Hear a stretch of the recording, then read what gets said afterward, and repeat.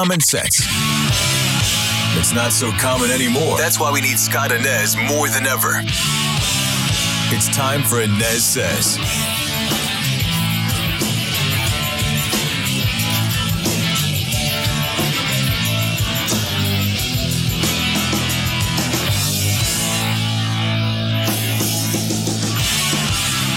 I welcome you back to the ANEZ Says podcast. I am Scott ANEZ. Thanks so much for being here today.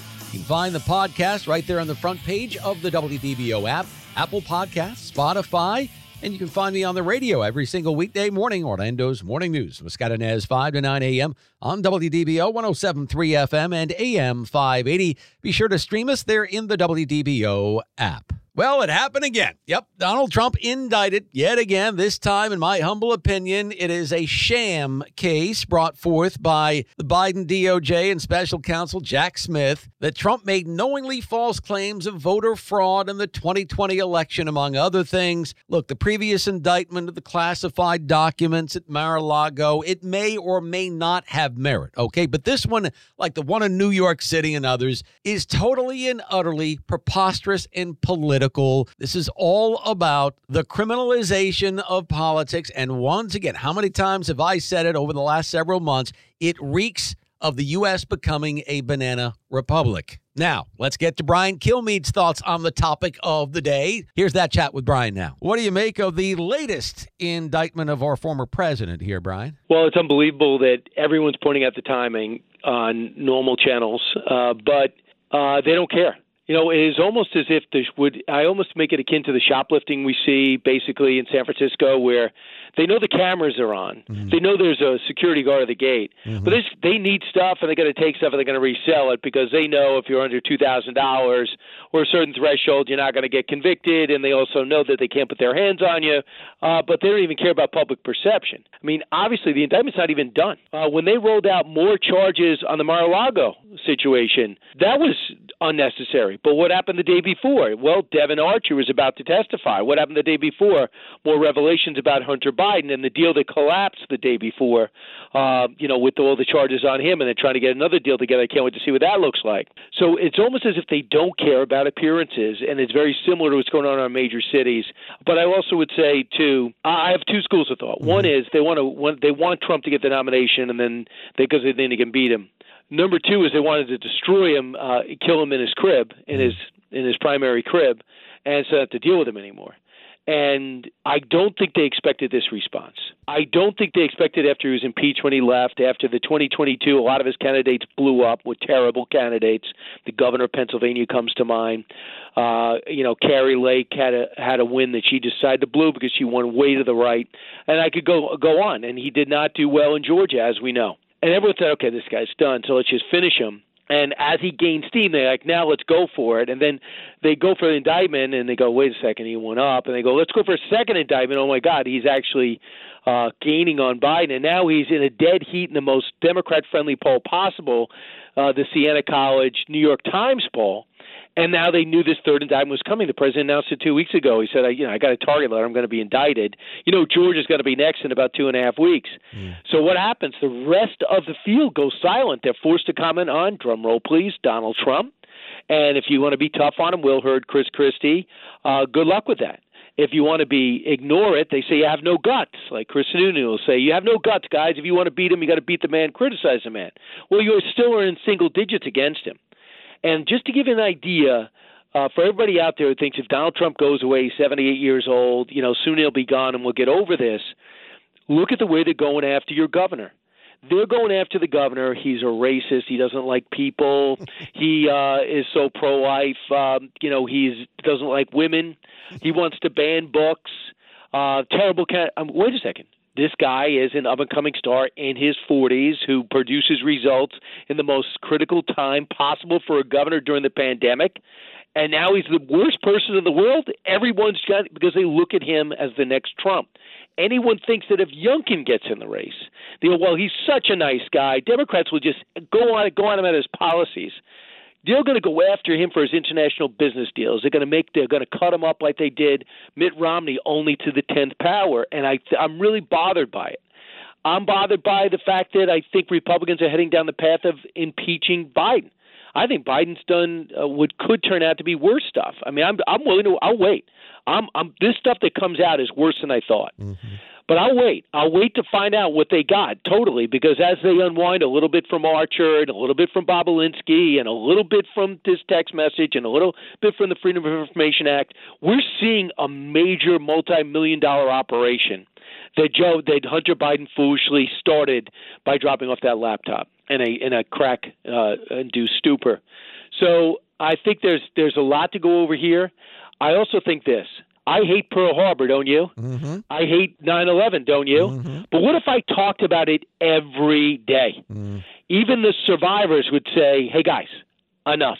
You know how outraged I am about Afghanistan, as are you, Scott, the way we left. But you don't want to hear it every day. It doesn't mean I don't care about it. But it means I don't want to hear it. If they were rolling out slow indictments out of Afghanistan every day, and I'd go, guys, no one's more outraged than me. I see the suicides that have come from this. I've seen the people and what's happened with recruitment from this. I see the weakness that America looks at, how weak we look on the world stage. I don't want to hear it every day. This is 2.5 years of January 6th every day. Mm-hmm. And people are going, wait a second. I hated Trump's speech. I hated that he had the rally. I don't like the way he acted after he lost. But this is getting me so angry, I'm actually forgetting about it. Yeah.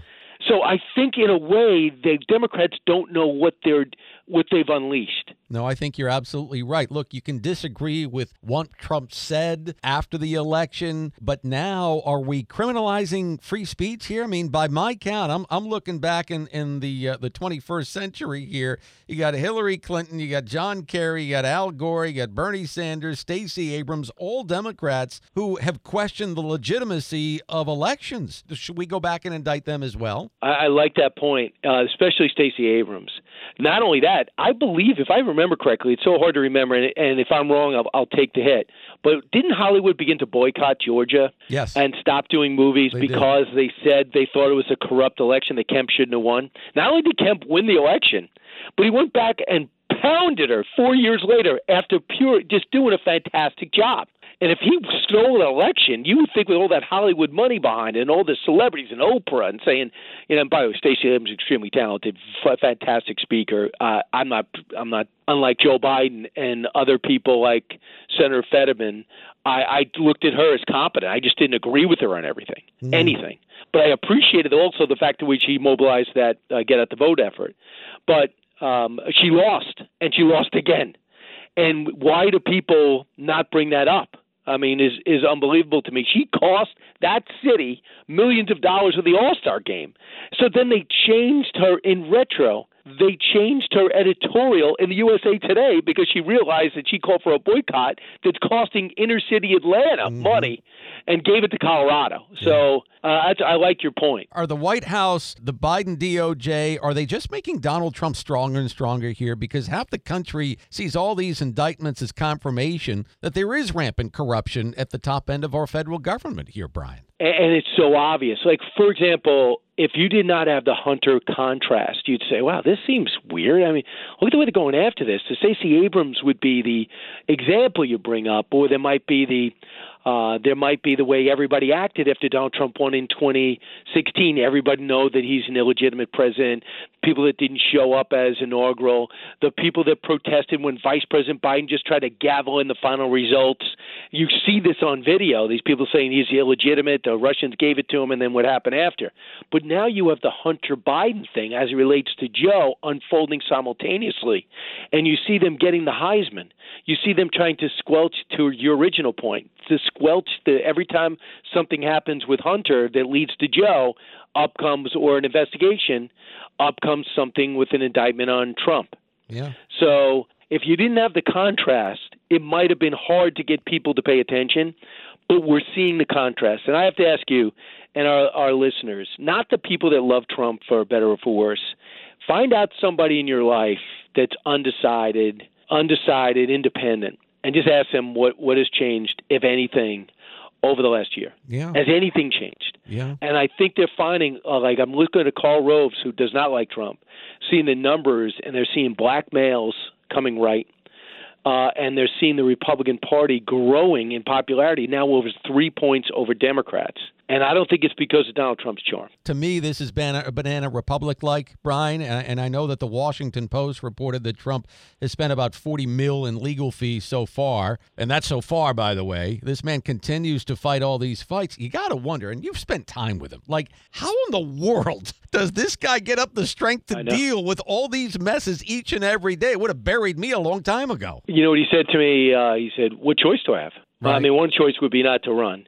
Number two is, I at first I said, man, when these farmers and when these factory workers and retail salespeople and car dealership car mechanics, the people that really fuel Donald Trump, he gets a lot of working class people, middle class people know that it's going to his legal fees. I think they're going to be upset.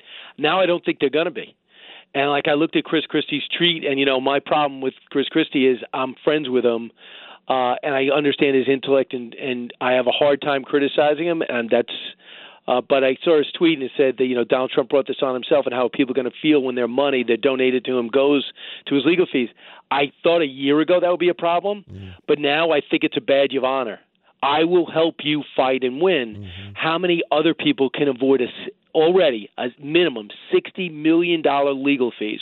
I'm pretty sure, Scott, that would cut into your savings account. A little bit. So we would all have to cut deals. We'd all have to cut deals, whether we're innocent or not. Mm-hmm. And he's going, no, I'm going to fight it. Boom, next. I'm going to fight it. And I'm going to fight it because, by the way, when these guys, and I'm not there, obviously no one listening to me is probably there, but when you get to that level, you can move money around. You could you take mortgages out on properties that have better value than the toad, and you move money around to get it.